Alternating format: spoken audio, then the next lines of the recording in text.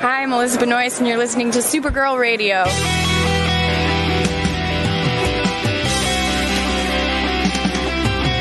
McGurk! I love typing. Not mess with my Google Docs, Meeksy. Supergirl Radio is going live every night of the week. How do you like it? Is becoming a human burrito a plus or a minus? I don't know. It does seem snug. I mean, they say you are what you eat. Kira. I love that. So I do a podcast called Supergirl Radio, and one of our segments is Lena Luthor, Boardroom or Ballroom. Because she looks like a boss in this coat.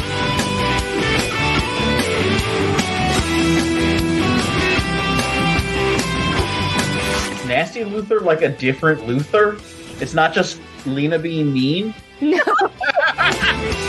Helen Slater here. So fun to know that you're hosting a podcast called Supergirl Radio.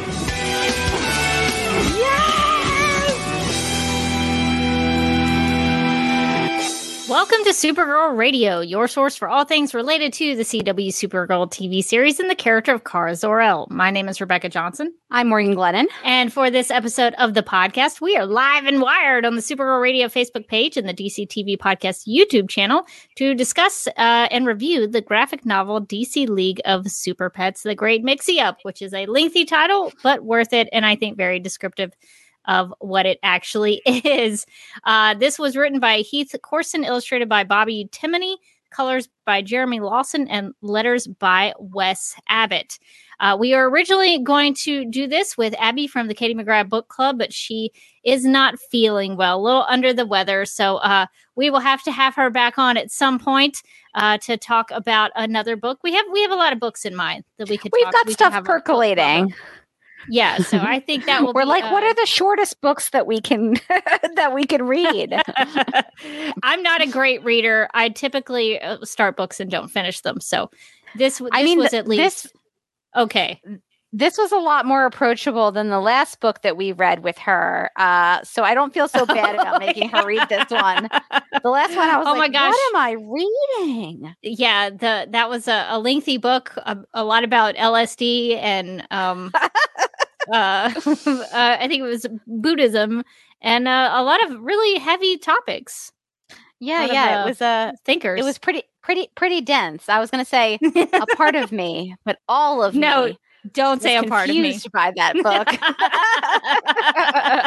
I still think about that. I really have to stop myself when I say a part of me. I'm like, nope, that's not right. Nope. That is not right according to that book. But yeah, so we will have another book club at some point in the future, and we hope Abby gets to feeling better.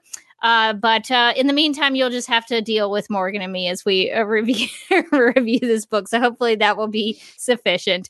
But we do have some news, so I think we should get to the news. According to Deadline.com, Kyler Lee is set to star in The Way Home, a new original primetime series for Hallmark Channel that's slated to begin production later this month. It stars Andie MacDowell and is set to premiere in 2023. Lee plays Kat Landry, who moved away from her small Canadian farm town of Port Haven many years ago following a family tragedy, and remains estranged from her mother, Dell MacDowell, to this day. With her marriage coming to an end and having just been laid off from her job, Kat decides to return home after receiving an unexpected letter from Dell urging her to come back. Although her 15-year-old daughter, Alice, is none too thrilled, Kat and her daughter arrive at her family's farm, though the reunion isn't what Kat had envisioned. As the three generations of women slowly worked on finding their footing as a family, they embark on an enlightening and surprising journey none of them could have imagined. And surprising. Keep reading. It gets better. What's the surprise? The Way Home is the first primetime series to be ordered under the leadership of Lisa Hamilton Daly, the executive vice president of programming for Crown Media Family Networks. The Way Home is a family drama that follows the lives of three generations of women within the Landry family, and it comes with a time travel twist. Yeah, there it is. All right. You know what? I was like, love to Kyler Lee. This one sounds a little boring. And now you got me back in.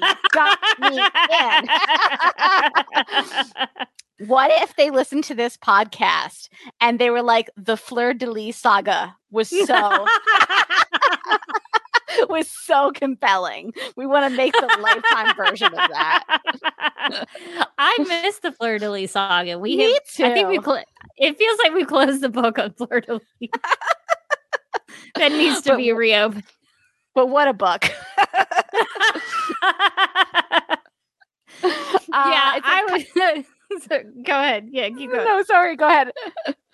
No, I was gonna talk about Fleur de Lis, but you could keep going. Oh, I could talk about Fleur de Lis all day. I feel like that is, there's a version of this show that is just that saga, and and I like it because it's like, it's got the family drama, a little horror, a little historical fiction. Fleur de Lis has it all. Historical fiction. It's so historical. Kyler Lee and Andie MacDowell are the perfect mother-daughter pairing for our new series, The Way Home, said Daly. We at Hallmark Channel cannot wait for her to grace our screens as a member of this cast. Lee is best known for playing Dr. Lexi Gray on Grey's Anatomy. Was she? She went on to play... Wait, I'm sorry. She went on to play Alex Danvers on The Flash? Is that what it says? It says on The Flash, Supergirl, and DC's Legends of Tomorrow. They maybe should have started with Supergirl. Who wrote this? We have beef now. Best known for Lexi Gray? Did Lexi Gray save herself with her own pants? I don't recall that episode of The Anatomy. Okay, I'm going to finish this.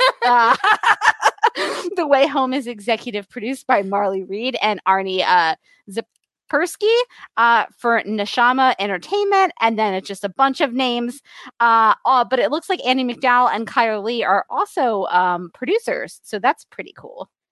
Yeah, so good for Kyler Lee. She's starring and executive producing, I think, in a new series. So that is awesome. We'll have to keep our eyes peeled for The Way Home. Maybe we'll do a pilot pod on that, figure out how the time travel factors in. I am excited. So I have to say, like, reading that description, I was like, oh, so it's like every Lifetime movie crossed with Gilmore Girls. Yeah, all right. Like I guess that could be cute. And then we got to the time travel and I was like, you pull me back in. All right. I like the time travel. I don't know how that's going to work into the story.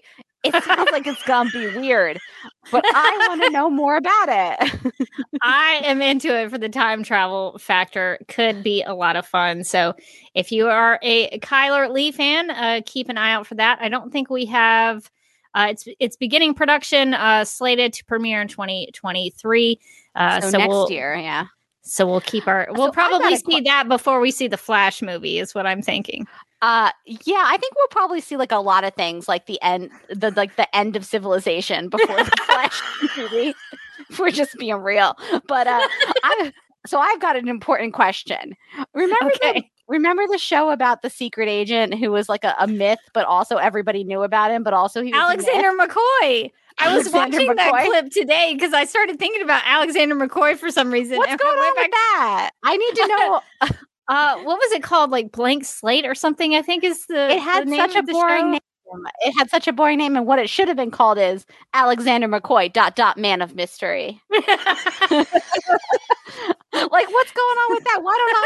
Why wasn't that like the main story coming out of Comic-Con? What's going on with Alexander McCoy? It really should have been, because the series title is pretty boring, but Alexander McCoy as a name for a character is good. I have so many questions. I continue to have so many questions, but you're just going to leave me hanging, wondering about the premise of this show that doesn't make sense on the surface of it. But he's the agent you want to be. Everyone wants to be him, but no one thinks he's real. What? Doesn't make sense. I need to know more. I think that is it was being made into a pilot, so I don't know if they've picked it up yet, but if they really don't should pick it up. I swear to God. Can you reach out to like a company's publicity department and say, "Listen, I know you didn't pick it up. I know. It's fine. I need to read the pilot. I need to know." I have so many questions that maybe only the script can answer for me.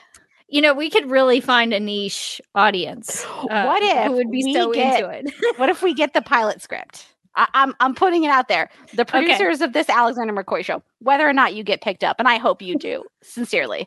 If you don't get picked up, we would love to do a live reading on this podcast of the pilot script. We do.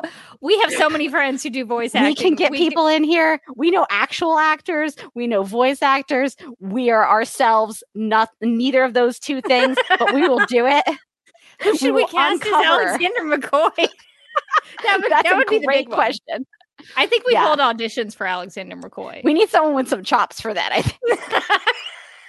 It's Dramatic like Hamlet, chops. you know, you just can't pick anybody. Whoever it is just like does all the line readings holding a skull. That would be so good. I love it. Or I'm if never it letting this go. It's so funny you mentioned Alexander McCoy because for some reason I started thinking about that and I went and watched that clip from the episode that we did today. I watched that like 2 hours ago. Because I was just thinking about like all the different projects that people from Supergirl are doing, and I'm like, they all sound fine. The Katie McGraw one sounds like it's going to be pretty fun. The other ones sound fine, but then I was like, but Alexander McCoy. Yeah, that was Floriana Lima is in that one, so she's going to have something to do with Alexander McCoy. Very maybe intrigued. Yeah, if it gets picked up. Fingers crossed, fingers and toes crossed for Alexander McCoy. We need this. We're never going to get to see Supergirl on the big screen. Give us this one thing. Yeah, seriously. We're never seeing the Flash. Just give me Alexander McCoy. I just need to know. And I should specify we're never going to see Sasha Kaje's Supergirl on the big screen because the Flash movie is just never going to see the light of day. So it's cursed. Yeah, so we just really want that Alexander McCoy. That's just the one thing you can give us. Just give us something. So we're still bringing updates on what Supergirl cast members are doing post Supergirl. So if you want to check out Chyler Leigh and get into the time travel shenanigans of her new fictional TV family, make sure you check that out. All right. Well, I guess should we get into the discussion of the book that we both are? I keep saying book. It's a book, but it's a graphic novel. It's a graphic novel for kids. Yeah. I'm a little insulted that the back feels the need to specify it. It's literally like for kids. And I was like reading it and I was like, come on, guys. Come on. It could be for anyone. What if I just really liked the DC League of Super Pets, which I did? Yeah. What if I just wanted to? Great movie. What if I just wanted this tie-in? Yeah. So we both read it to check out what it was like.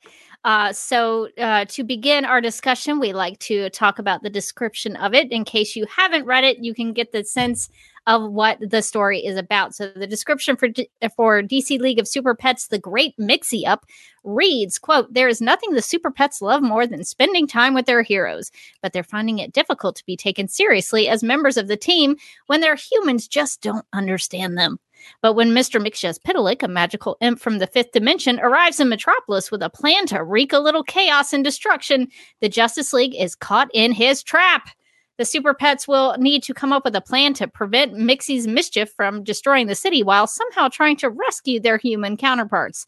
The only problem is they may need to recruit their greatest enemy in order to defeat him. DC League of Super Pets, The Great Mix-Up, picks up immediately from where the movie leaves off," unquote. So I guess that's my first question about this story. So it says The Great Mix-Up takes place after the film. But in the film, Lois Lane mentions Mxyzptlk in a news report. So that deep? I have a theory, but I want to hear your thoughts. They explain it. Okay. So, pardon me for trying to find it. There is a flashback. Okay, so we're of the same mind, I think. Yeah, before her report that she does, which of course I can't find now. Is it page 43? Is that the start of the super flashback? I think so. Yeah, they do. They even have like a super flashback. And they talk about, like, I think it takes you into where Lois Lane, you see, like, here, there's a flash from the movie.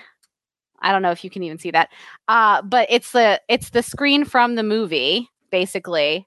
Here, where she is talking about dropping that Mizzia's Pitalik. You can just say Mixie if you want to. The Mixie reference, which I noticed. Obviously, I noticed watching the film because I butcher his name so often that I wasn't going to miss that reference. Which is also mentioned they bring that in the back book. around. Yeah. Yes. So that's what I was thinking too. Is that this story is actually the mention in the movie is the flashback, the first time that Superman encounters Mixie. Mm-hmm. And yeah, this is I think the next time. I think Cyborg pulls it up. He says, "I remember that Lois Lane did a story on it," and then he does a quick search, and then he projects it. Yes. So I just wanted to put this story in the proper context because I was a little bit confused, and I'm glad you thought the same thing I did, because that, I think, means that it's right.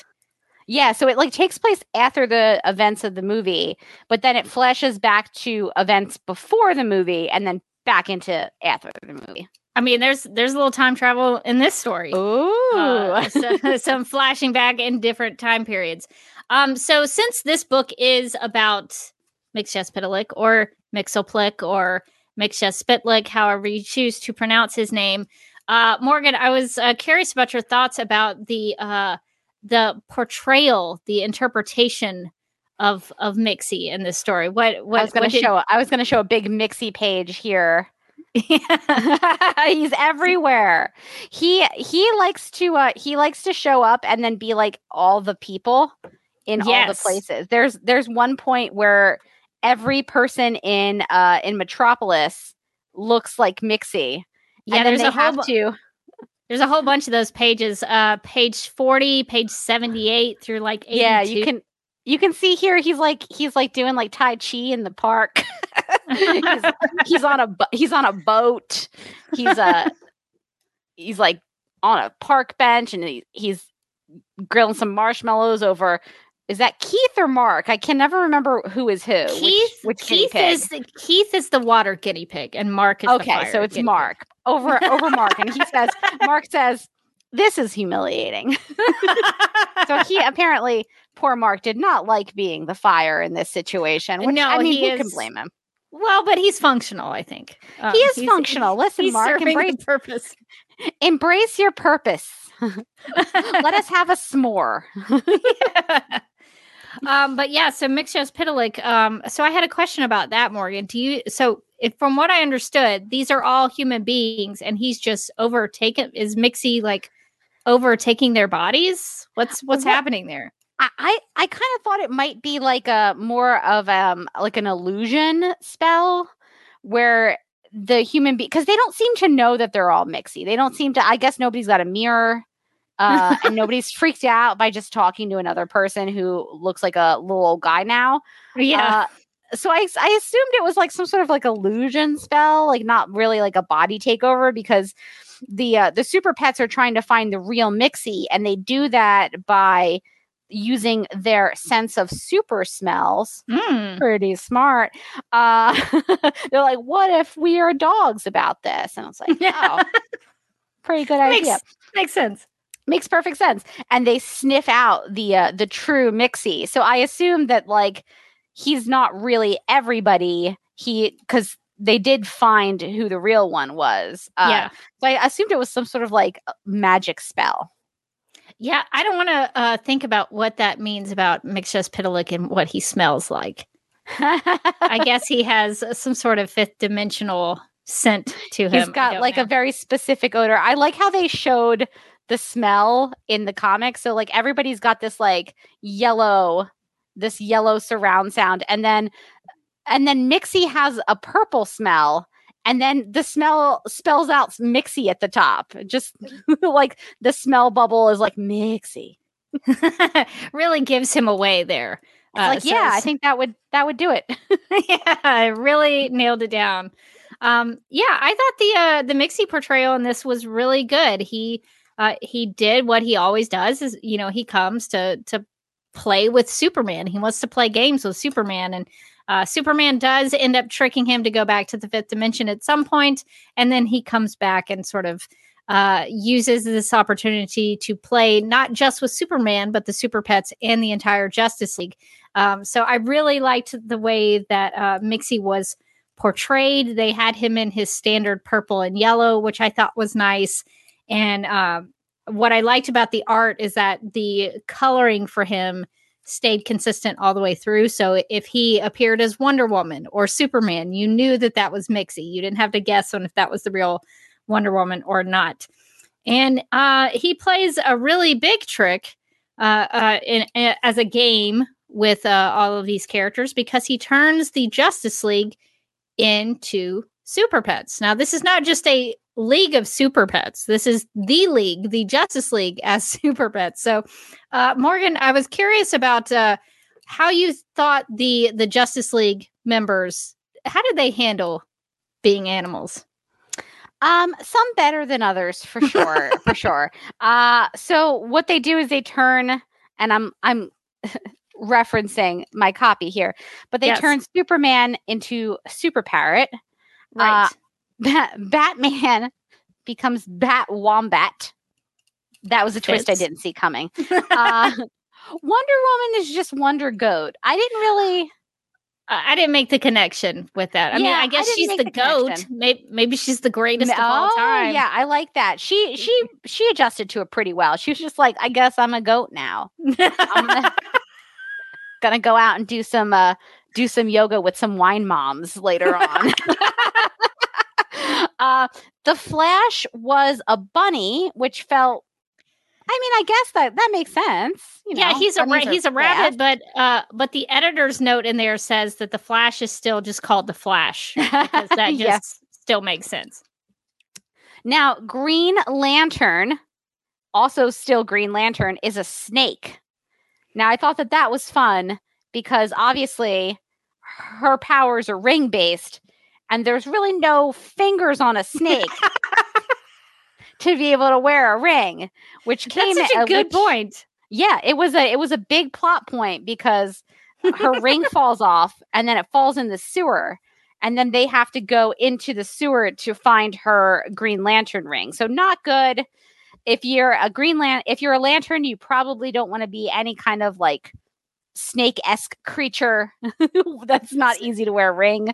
So now that you point that out, how does Green Lantern as a snake, how does Green Lantern have the ring? Is it on the tail of the snake? It's on the tail, yeah.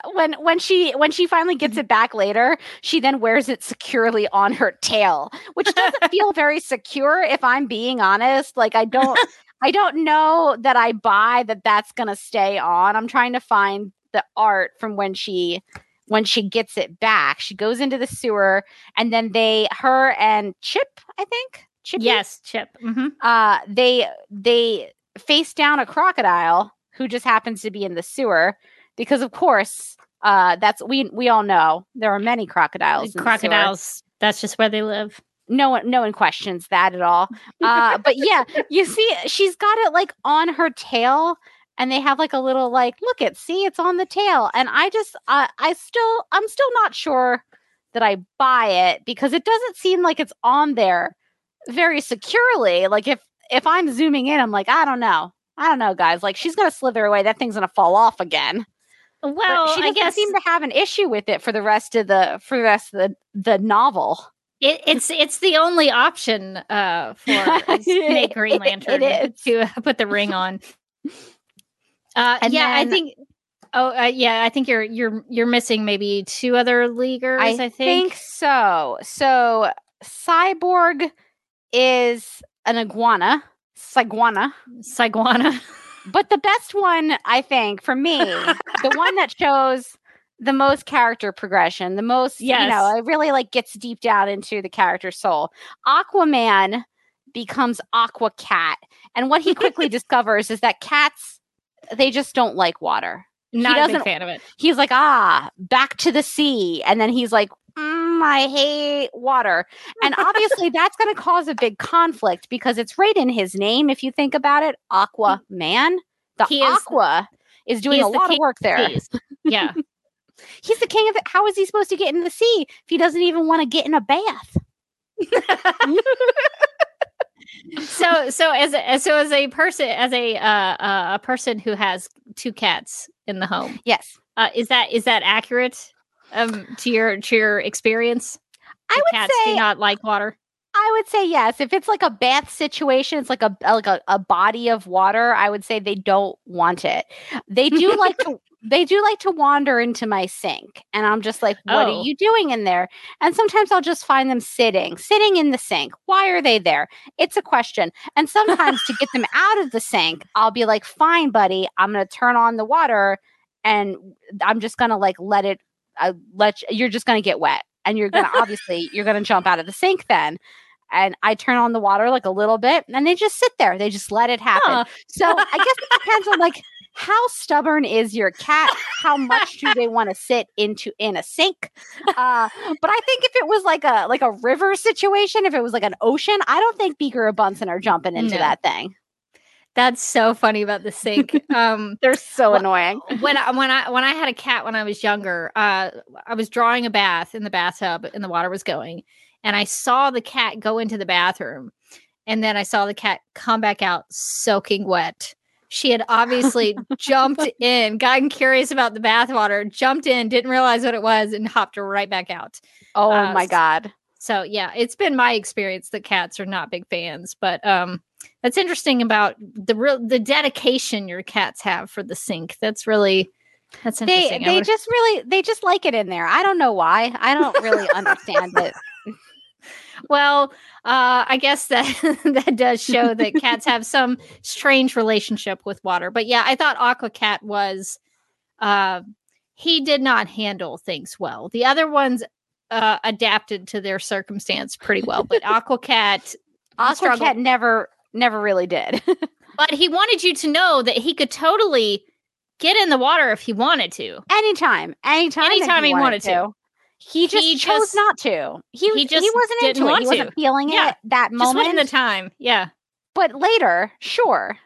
Yeah. When things were better and he felt up to it, he could totally get in the water if he wanted to. So yeah, Aqua Cat did not handle that well. And even Wonder Woman makes a joke about how he's not as much of a hero as a cat. So that's unfortunate for Aquaman. But I think they did a good job. All the Super Pets did a good job of working together. The OG Super Pets and then the Justice League as Super Pets, I think, did a good job working together. Now, there was a surprise twist at the end with my favorite Super Pet now, Lulu, who has come back into the story after the animated film.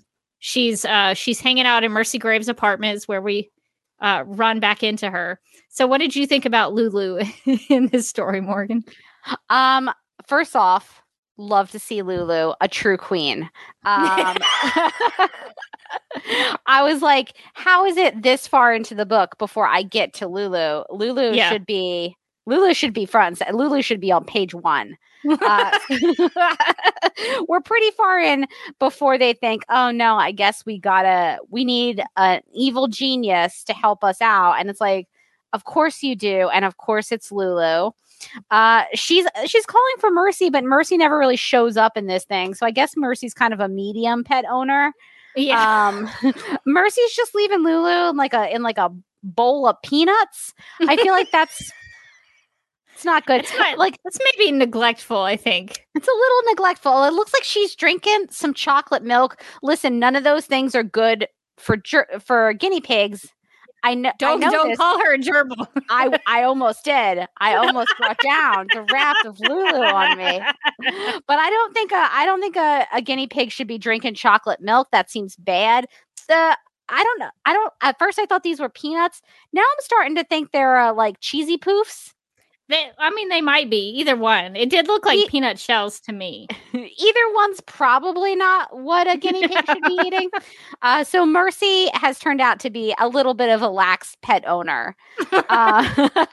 So they go to see Lulu, and they talk her into working with them. They say that they will turn her into a prison therapy pet. They'll fill out all the paperwork. She's like, I don't want to have to do that paperwork. They're like, sure, we got it. Well, you will be a prison therapy pet, and then you'll get to see Lex again. Which, even though she was horribly mistreated by Lex in the movie, she immediately goes into like a fantasy sequence where he begs for her forgiveness. Lulu girl, he's just not that into you. We got to move on. We got to be our own queen, Lulu. But I think the part where I really lost it reading this graphic novel was when she gets her own like Lexo suit. It's so good. It's so good. She deserves it. She really does. I'm glad that she has her own little mini Lexo suit. I guess maybe Mercy. Maybe that was the one good thing that Mercy did for Lulu is give her a Lexo suit. I believe it. I feel like Mercy was like, here's your Lexo suit, but like maybe Lulu was just in a funk. Lulu was just like watching reality TV and like eating cheesy poofs and drinking chocolate milk and, not taking care of herself anymore. She was just like kind of in a funk. And she watching Judge Cutie is the reality show that she's watching when we find her. Watching a lot of daytime TV. I would watch Judge Cutie. She's cute, and I bet I bet her judgments are sound. Real sassy, but probably. Yeah, I was sad that like the Lexo suit like lasts for like 3 panels and then like Mixie just like undoes it. I was like, hey, that was a cool feature. She does go back to having her powers because she manipulates Mixie into doing so because she agrees to help the Super Pets.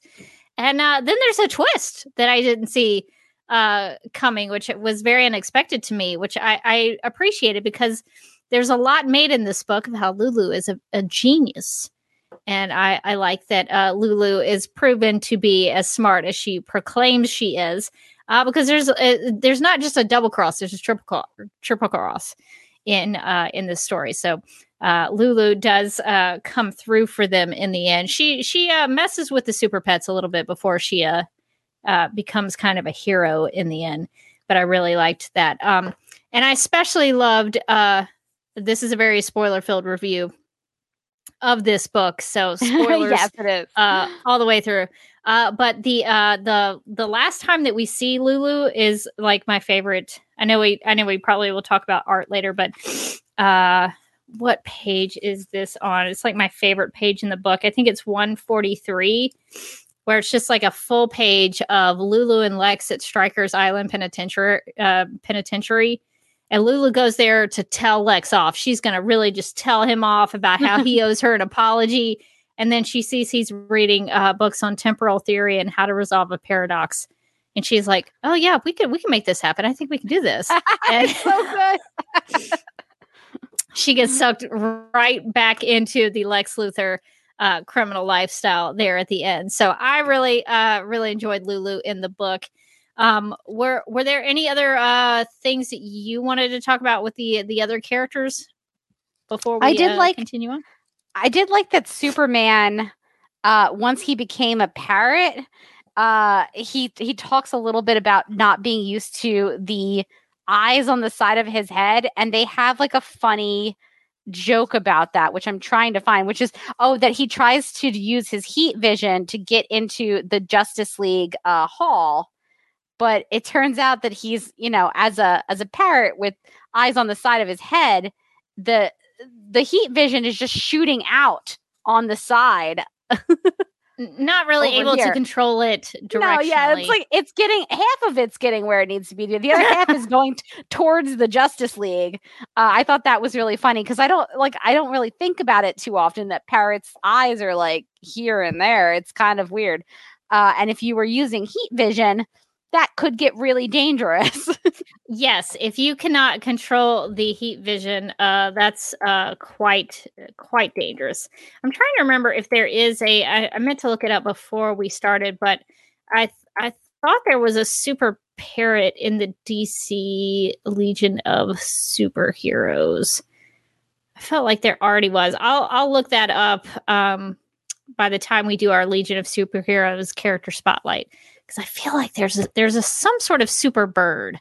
So that seemed right to me. But I liked that the super parrot had an S curl in his bird I thought that feathers. was really funny. So I like that even as a bird, you still knew it was Superman because he had a little bit of an S curl. So that was nice.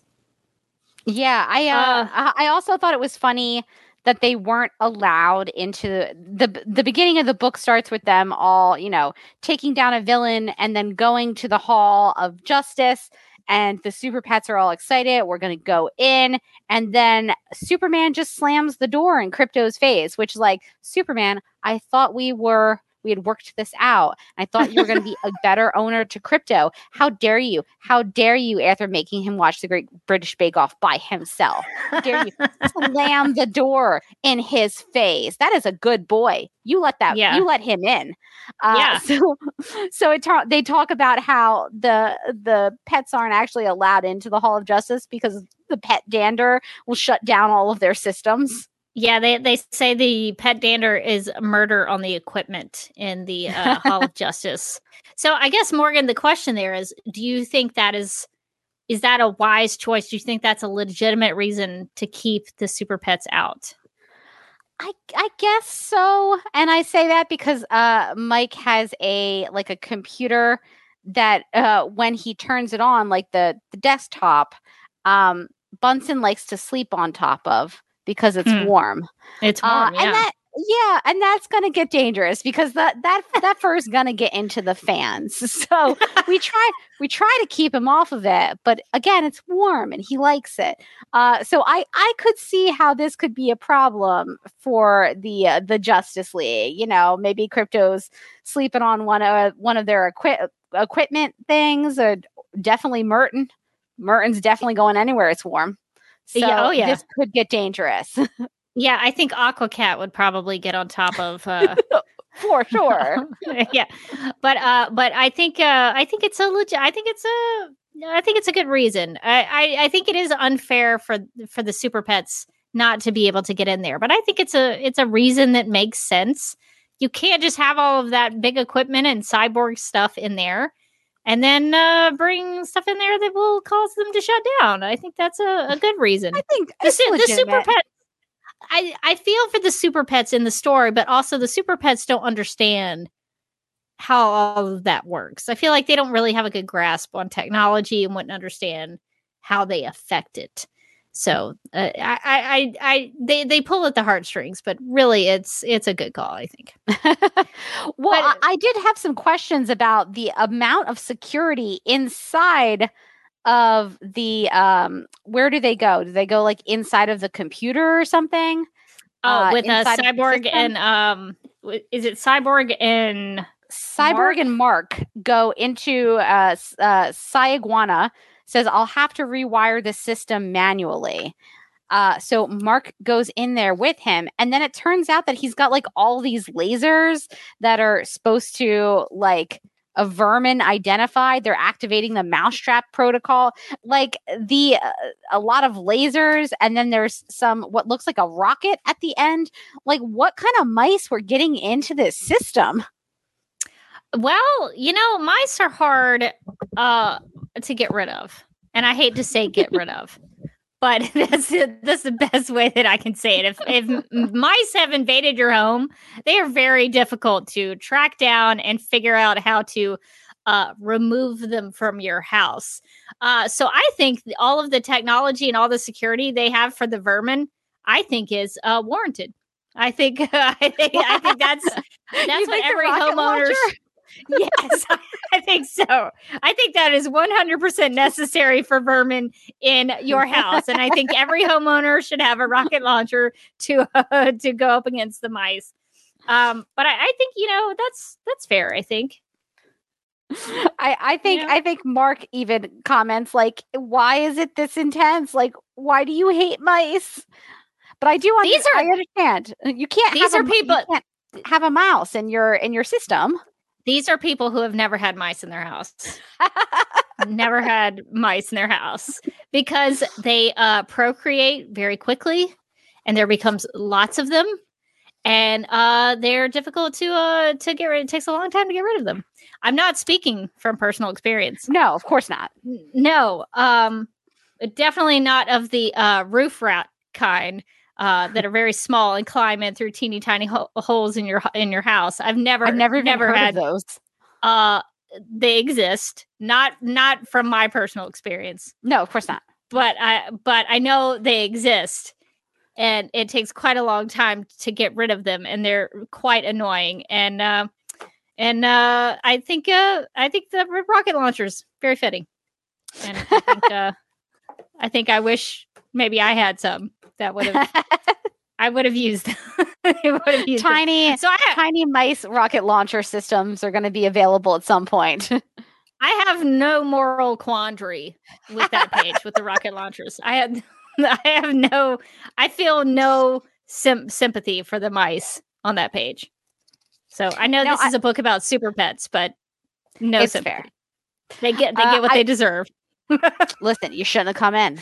You shouldn't have come in the house. You shouldn't have come in the Hall of Justice. The house is not for you. It's not for you. That was your first and last mistake. I will say, I feel like there is a point where Mixie opens his like Mixie Super Zoo and gets all the Justice League members. And I felt like it was very reminiscent of the movie, like right to like what they were holding the Justice League in. Where I felt like that was kind of repetitive. I was like, oh, like I just saw this movie and they did like the exact same thing with the Justice League members, like down to, I think that they put the Flash in like a giant, like a hamster wheel. Yeah. So I was like, I don't know if we need it. I don't know if we needed this so much, this part, or if we did, if it maybe could have looked a little bit different than what they were holding. What Lulu? I was going to say Lex, but it was all Lulu. What Lulu was holding. That was her plan executed in perfect fashion. Yeah, what Lulu was holding the Justice League in the movie was very similar to this. So I feel like Mixie was just kind of cribbing some notes off of our girl Lulu, who is obviously a genius.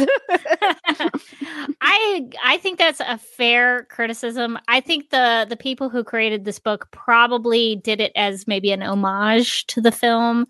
That's probably, I don't want to speak for them, but my guess is that's how they probably saw it, as just like a little Easter egg of some kind to connect back to the film. But I think that's a fair criticism, that it kind of seemed like we had already seen that movie before. So I get it. Let's see. What have we not talked about? I guess that's a good segue though into talking about how this is it's essentially a companion book to the movie. This is a graphic novel that is connected to the Super Pets universe. So how do you think it did in terms of trying to be a supplemental read to the animated film, in terms of connecting it to the movie? Yeah, I thought it was good. I liked, that it took place after the events of the movie. So we got to see all the Super Pets being Super Pets after they got their skills and they found their new owners in the Justice League. And I like that they got to, have an adventure that they were sort of leading, because the Justice League were turned into animals. And so like now they're all on like a level playing field. I thought that there was also something kind of sweet about, in the beginning, we learned that obviously none of the Justice League can understand what the Super Pets are saying. They're talking in their Super Pet language. Squeak, squeak, squeak. Squeak, squeak, and ruff, ruff. And obviously that's not quite English. But when they all become, Mixie can understand them for some reason. He's not human. He isn't human. And then when they all become pets, they can all understand each other. And I thought that was really nice. That was like a nice thing to give the Super Pets, is the ability to talk to their humans and have their humans actually listen. There's a portion at the beginning of the book where they talk about all these things that Krypto was trying to tell Superman, and Superman like didn't hear, like the time that he nearly saved Lois from being poisoned, but Superman yelled at him because he thought he was just eating something off the counter. My cats have pulled that quite a few times. They're like, no, I'm saving you from being poisoned by that croissant. And I'm like, sir, you are not. That is not what's happening. Which of the cats jumped up and grabbed the donut out of your hand? It's always Beaker. It's always Beaker. As a kitten, he one time opened up a closed plastic container holding mini croissants, took out a mini croissant, and then was just kind of walking around the house with it in his mouth, like just proud. And I was like, wait, what's he got? Is that a croissant? And like literally the plastic container was closed. I don't know how to this day, I don't know how they did it. They don't have opposable thumbs, so I don't understand it really. It's teamwork. It was teamwork. They both worked on it together. Beaker does have the sweet tooth though. So yeah, that makes sense. I think to your point though, on page 141, there's a really sweet couple of panels where Superman is about to turn back from a super parrot into Superman, and it's their last chance to speak to each other so that they both understand. So I think that is a sweet part of the book. And I just see that Rachel in the chat, and I wish I had known this before I got my copy. Rachel says, for those who want to buy the physical version of the book, the Walmart version has a bonus story with art by Comiker Girl. Yeah, I need to check that out because I think she has been posting about that. That's not the story with Batman and Robin, is it? I don't think so. There's a Batman and Robin story in the back. I did read it. It's cute. It's cute. I was like, why not? Let's get into this for kids. So I'll have to check out the Comiker Girl story that's in the back of this book at the Walmart exclusive version. So we'll definitely have to pick that up to see what's going on there. Yeah, I think this was if you're a big fan of the DC League of Super Pets movie, this is a really great additional read to it because I think, just being an objective reviewer, I think the story has a nice setup for what they do. And there's a good payoff to it in the end. There's a couple of good twists in there.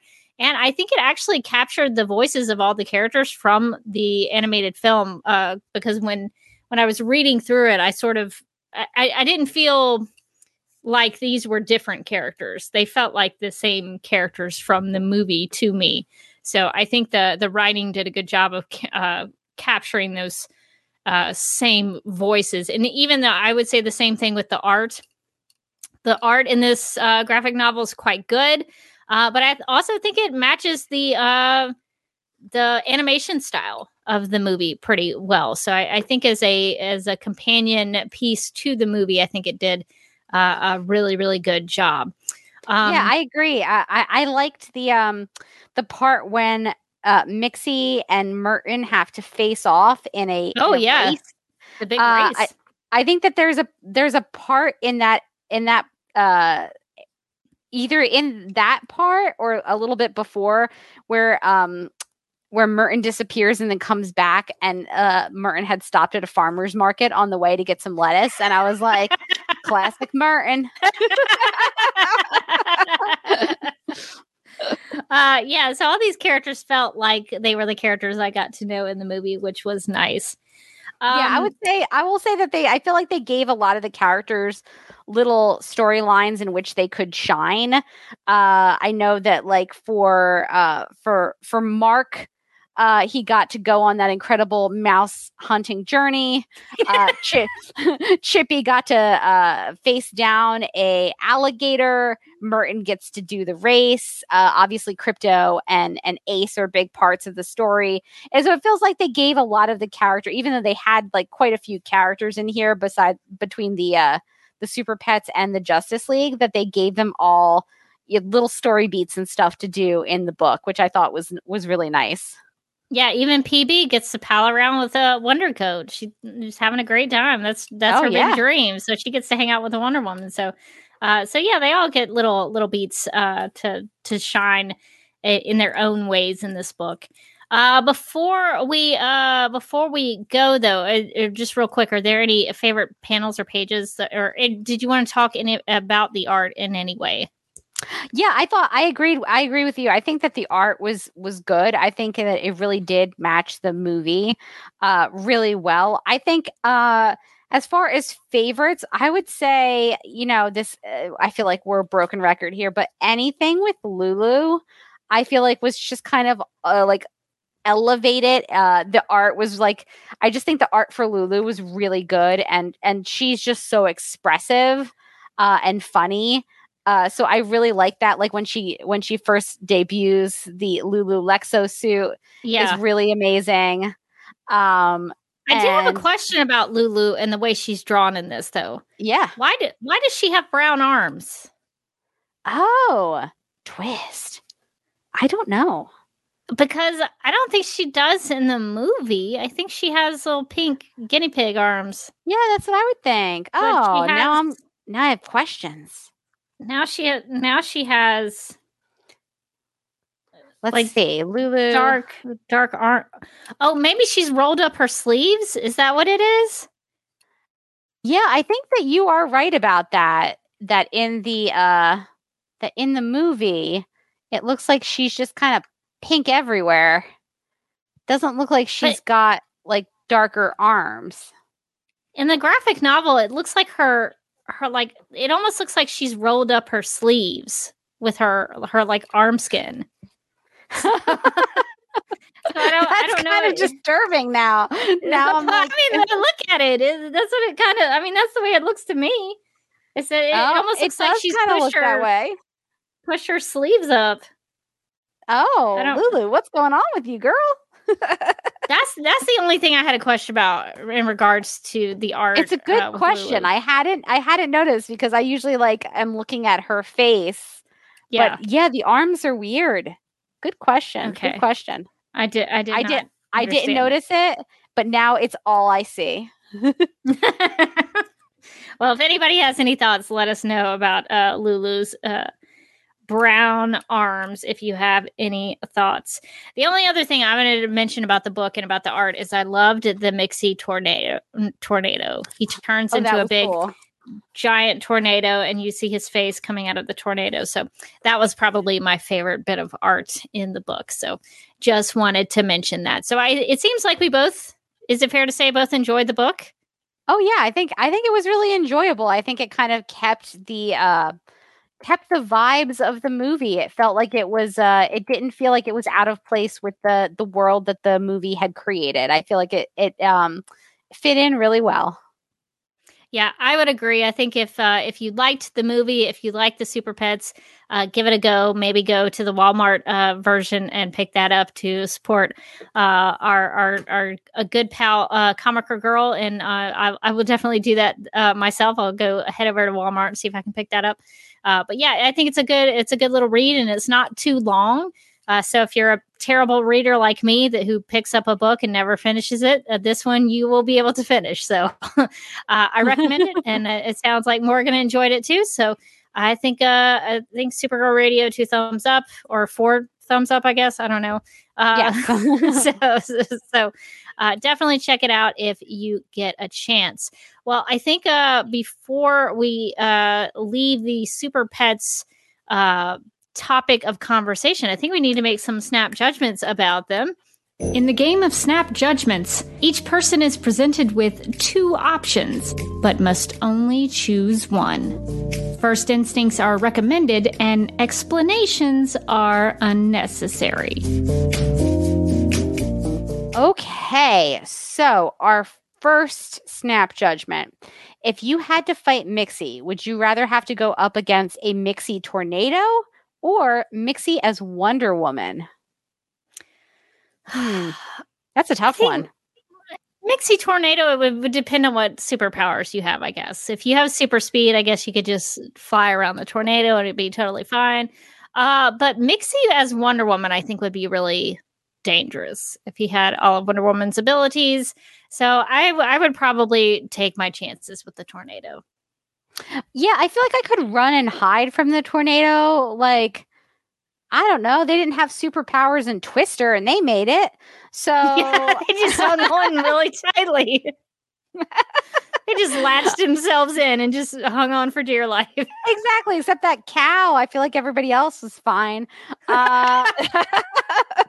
So I think I would choose I would go up against I would go up against the tornado, I think, versus going up against Mixie Wonder Woman. Because if he's got all of Wonder Woman's powers, that's going to be a pretty tough fight. Whereas, like, I mean, tornadoes kind of pop up and people kind of know how to deal with them. Just hunker down, wait for him to pass. He's already a powerful character, but give him Wonder Woman's abilities and that makes it even worse. Maybe you end up in Oz. I don't know. There could be a silver lining. There could be. Okay. Best chapter title: False Sense of Security, or The Tortoise and the Dare.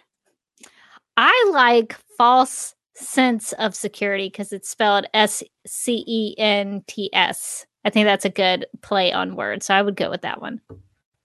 Yeah. I would go with that one too. I like that play on words a little bit better. Okay, last one. Who was more convincing, Lulu in her triple cross, or Aquacat, who could totally get in the water anytime he desired? I think anytime. He's just choosing not to. Want to make that very clear. I think Lulu had me second guessing her motives. So I would say that she was probably the more convincing one. Yeah, I would say Lulu was more convincing because when she did the double cross, I believed it. Based on past behavior, I was like, oh, we lost Lulu. Just Lulu being Lulu. She knows what she's about. Meanwhile, no one was buying that Aquacat was ever going in that water. we know you're not going in, bud. Yeah, he made some attempts, but they were not good. And I think everybody was just trying to have some understanding about Aquacat. But yeah, more convincing, definitely Lulu. I think that's going to take us out of Snap Judgments. No judgments on your Snap Judgments. Okay, so we also have some listener feedback. So it's a long one. So I'm just going to dive right in. We received an email from Susan. You'll remember she's one of our Supergirl Radio legal consultants who wrote in to say, I thought you would appreciate this article in light of your comments on last week's podcast, and included a link to an article from grind.news about the Batgirl movie cancellation.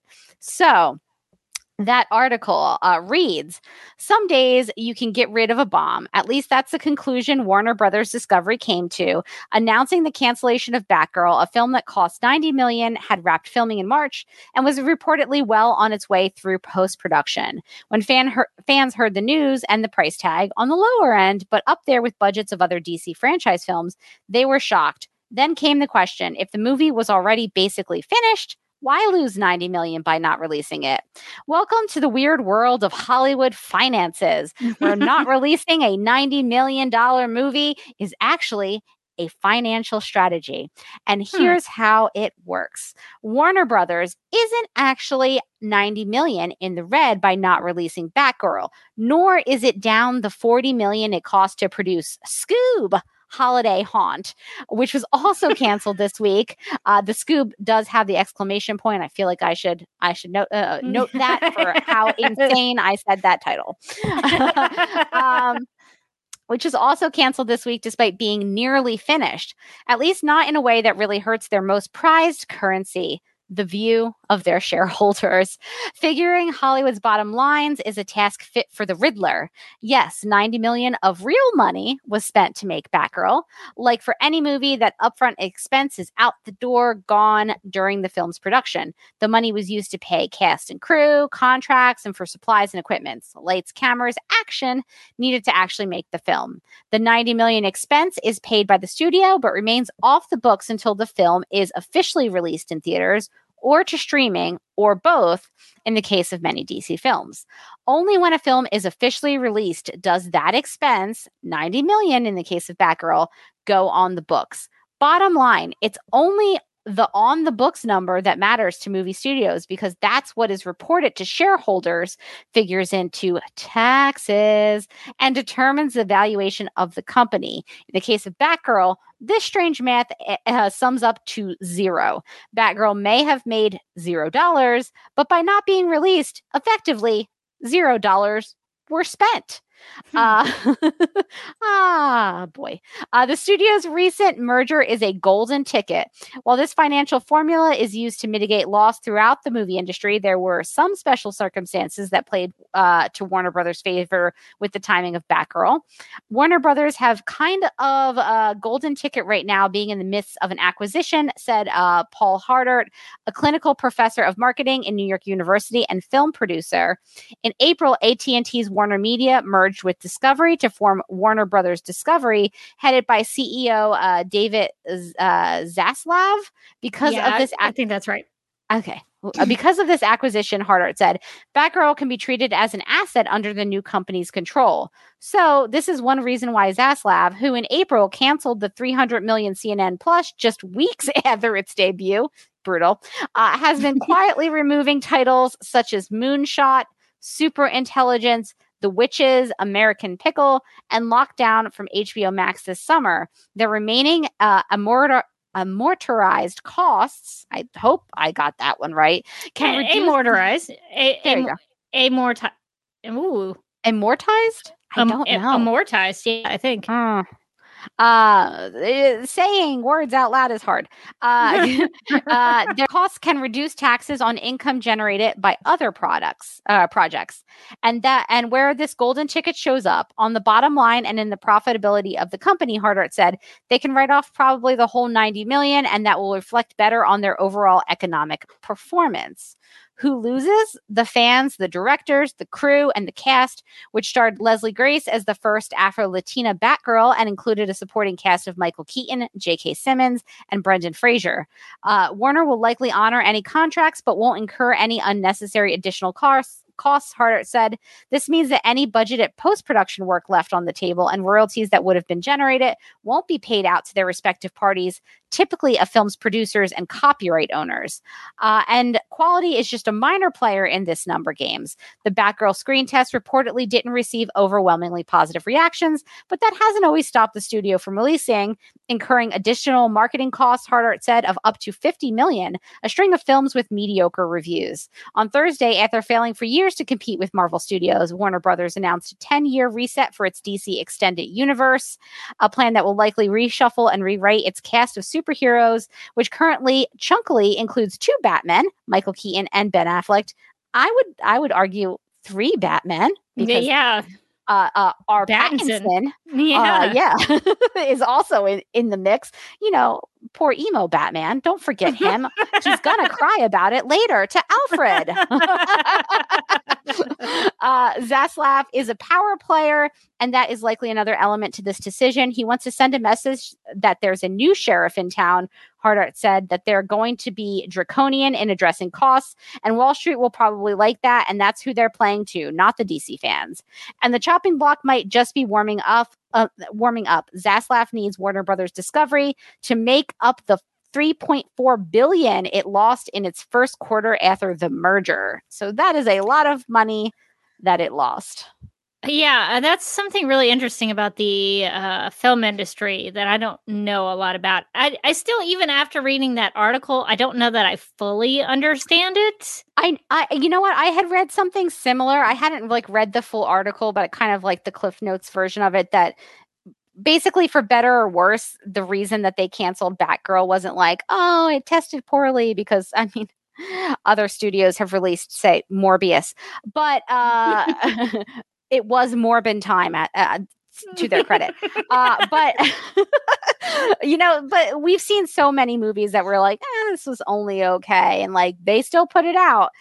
It seemed like it was the tax write-off. They did it for the tax write-off. If they don't show it and they don't release it, they can take it off as they can take it off their books essentially and say that they didn't spend that money somehow.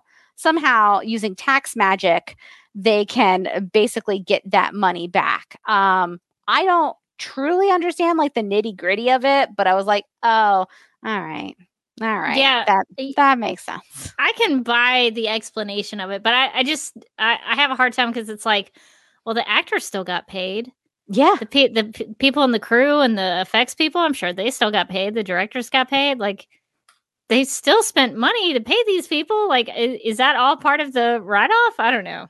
I don't know. Like the money, like it said earlier, the money was spent. Like they paid people, they bought equipment, they did all the movie stuff. But then by not releasing it, they can take it as a tax write-off, essentially. Which, so I guess they just it's almost like they never spent the money to begin with. I think so. But yeah, the money changed hands at some point.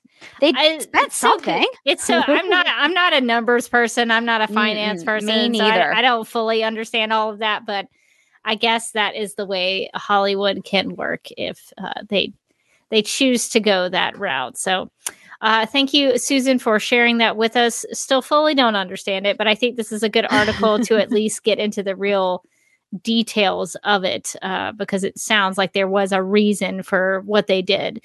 Even if fans don't like it, there was a reasoning behind what they did.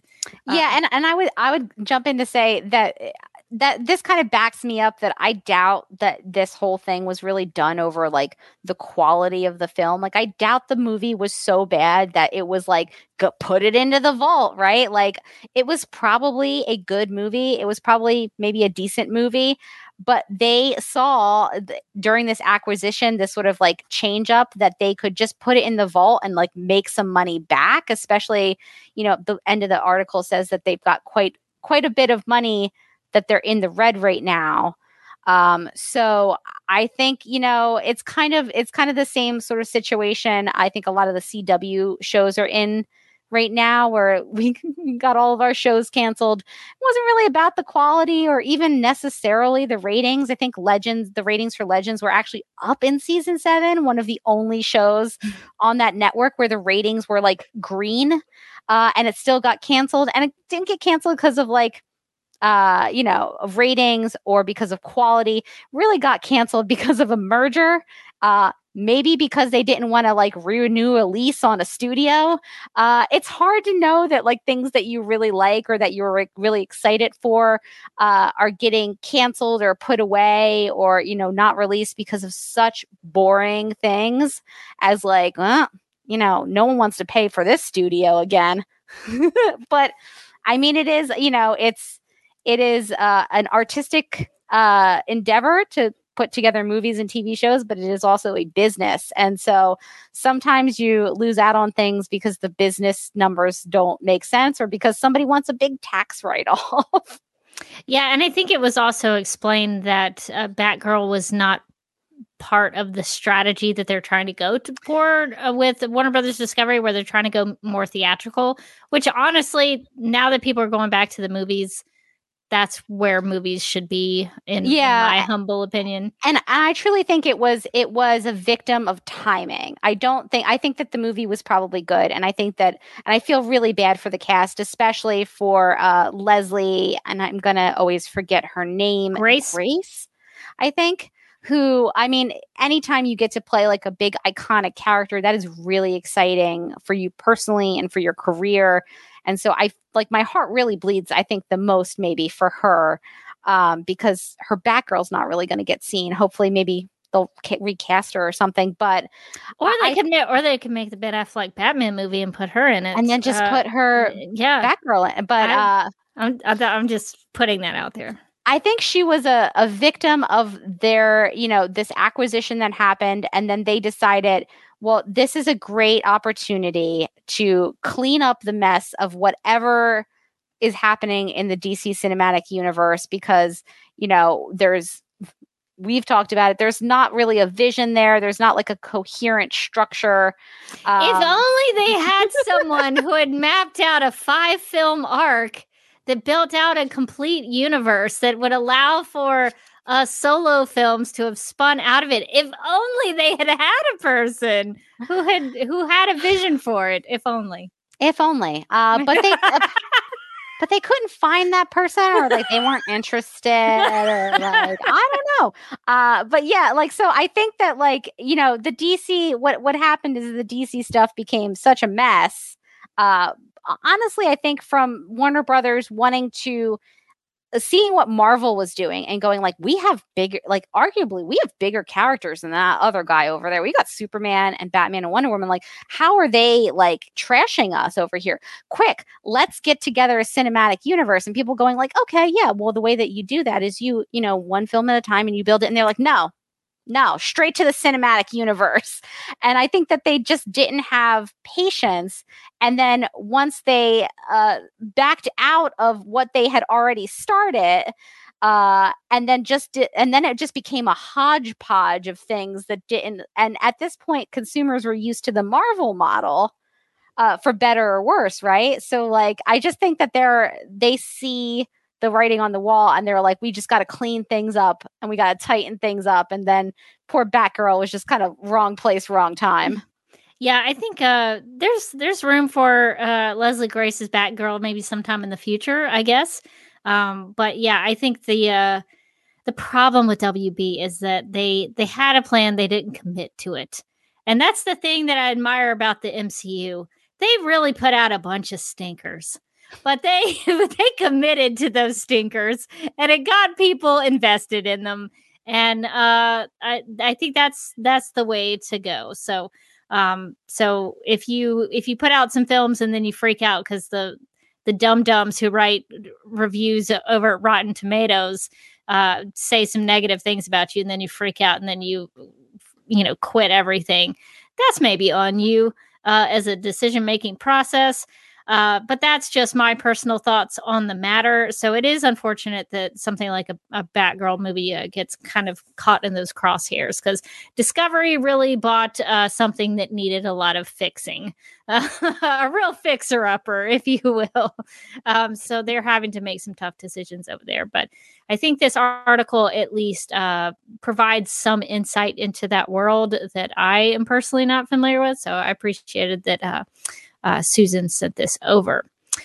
Okay, well, we've talked about a wide variety of things for this week's episode of Supergirl Radio. Evil guinea pigs, fifth dimensional time travel, taxes. Corporate taxes. Gotta please those shareholders. You know what you come to Supergirl Radio for. Tax stuff. It is interesting, though. Even if I don't fully understand it, it is worth a look at.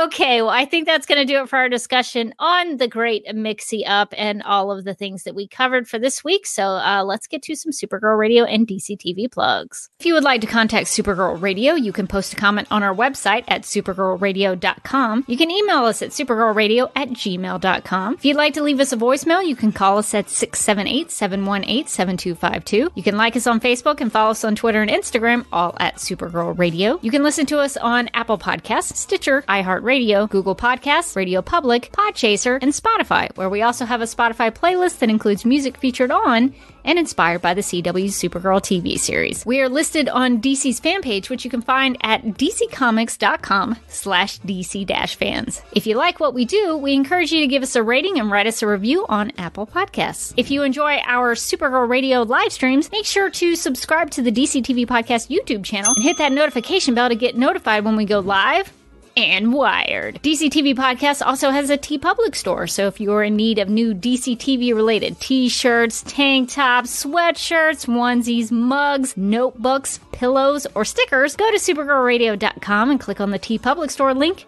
at the top of the page. Supergirl Radio is part of the DC TV Podcast Network, so if you also like The Flash, Legends of Tomorrow, Black Lightning, Titans, Doom Patrol, Batwoman, Stargirl, Superman and Lois, and the upcoming Green Lantern, Justice League Dark, and Strange Adventure shows, and DC TV After Dark, you can subscribe to the DC TV Podcast Mega Feed on Apple Podcasts.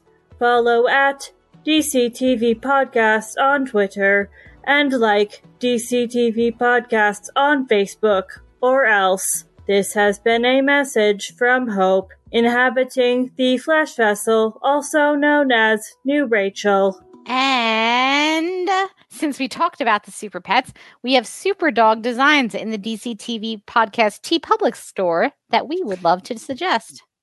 Yeah, and I was a little lazy because I was just like, I'm just gonna, throw some Super Pet stuff in here again. But we also have some Mixtures-Pitalik designs in the TeePublic store. So not just Super Pet stuff. If you were interested in the Mixie aspect of this week's episode of Supergirl Radio, you can also check out our Mixie merch, because not a lot of places have Mixtures-Pitalik merchandise, but we do. We have t-shirts and mugs and hoodies and things. So if you like the fifth dimensional imp known as Mixtures-Pitalik, we have some designs there for you to enjoy. So I just wanted to mention that as well. And we also want to remind everybody that we are currently running a new DCTV Podcast Plugs contest. So if you would like to participate, we do have some information about that, because you need to know all of the podcasts that we need to plug, and you need to know deadlines and things like that. So here are some details for that contest if you would like to be part of it. Supergirl Radio needs new DCTV podcast plugs, which means that we are holding another plugs contest, and we invite you to submit your recordings of how you would promote the DCTV podcast on Supergirl Radio. We want you to do that so that I do not have to do that. It's very important that you do it so I don't have to. You can be as creative as you want to be, but we do have one requirement, and that's that you need to make sure you mention all of our podcasts in the DCTV Podcast Network. And in case maybe you have forgotten what those are, I will list them like so. That's Supergirl Radio. That's the one that you're listening to right now. The Flash Podcast, Legends of Tomorrow Podcast. I hear that one's really great. It's pretty good. It's pretty good. The Lituation Room, DC on HBO Max Podcast, which maybe one day will be sponsored by HBO Max. HBO Max, where I like to watch stuff. The Stargirl Podcast, Superman and Lois Radio. They're not in the Arrowverse, but we're still allowing them to be on the network.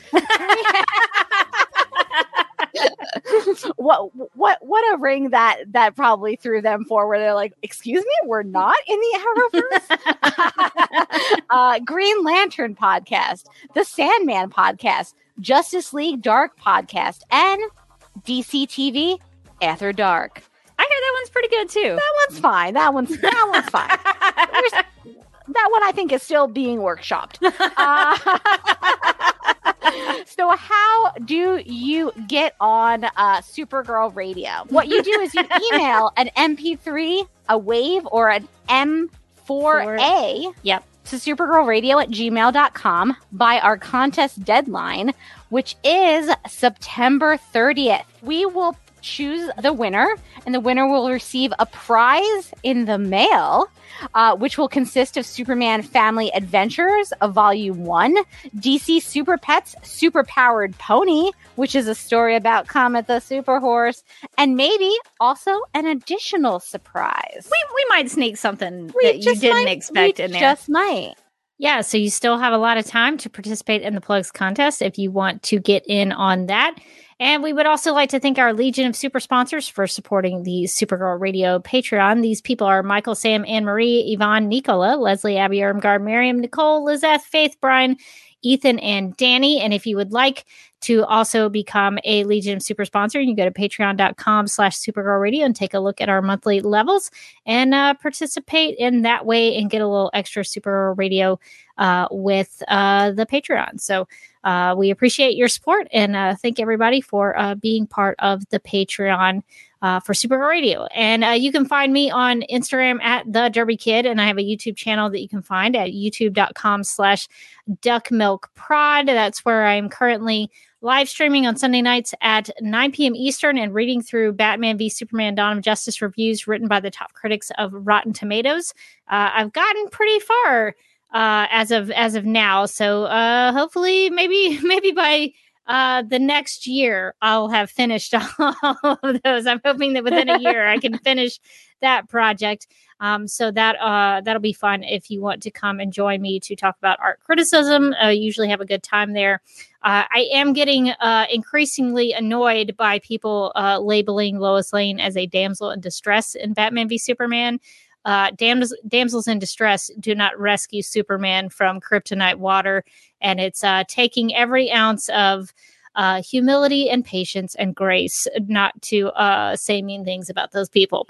So if you want to see me try to keep it cool on a live stream, that is a good chance to do that on Sunday nights at 9 p.m. Eastern. I am also going to be live with Andy Babak of the Flash podcast on, I believe it is Thursday, August 11th. This episode of Supergirl Radio will come out on the audio podcast feed after that, or no, before that, like the day of. So you might be able to hear the podcast episode and then go watch the live stream. But we are actually going to be discussing the Warner Brothers Discovery madness that's going on with the Batgirl cancellation and all of that. So we're going to talk about that. So if you want to go hang out with us and get into that discussion, we're going to be live on the DCTV podcast YouTube channel at youtube.com/DCTV podcasts. Just like if you watch the Supergirl Radio live streams, that's where we're going to be. So Thursday night at 8 p.m. Eastern is when we are doing that. So if you want to come hang out with us and talk about the DC films, that's a good way to do it. Nice. And you can find me on Twitter and Instagram. I'm at Mojotastic. And you can also find me as a co-host on the Legends of Tomorrow podcast.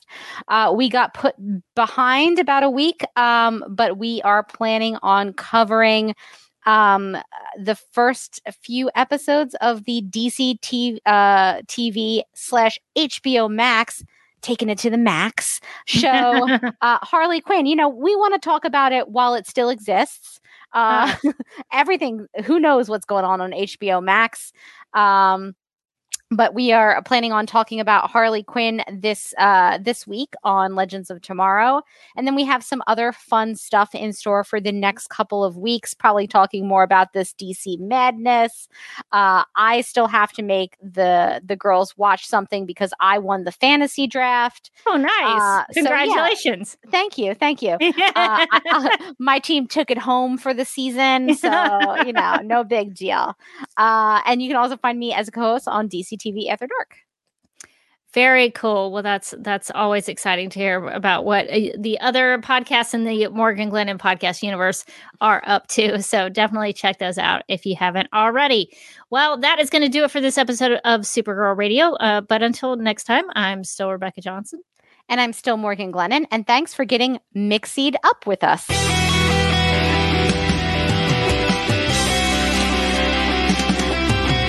McGurk! I love typing. Not mess with my Google Docs, Meeksy. Supergirl Radio is going live every night of the week. How do you like it? Is becoming a human burrito a plus or a minus? I don't know. It does seem snug. I mean, they say you are what you eat. Kira. I love that. So I do a podcast called Supergirl Radio, and one of our segments is Lena Luthor, Boardroom or Ballroom. Because she looks like a boss in this coat.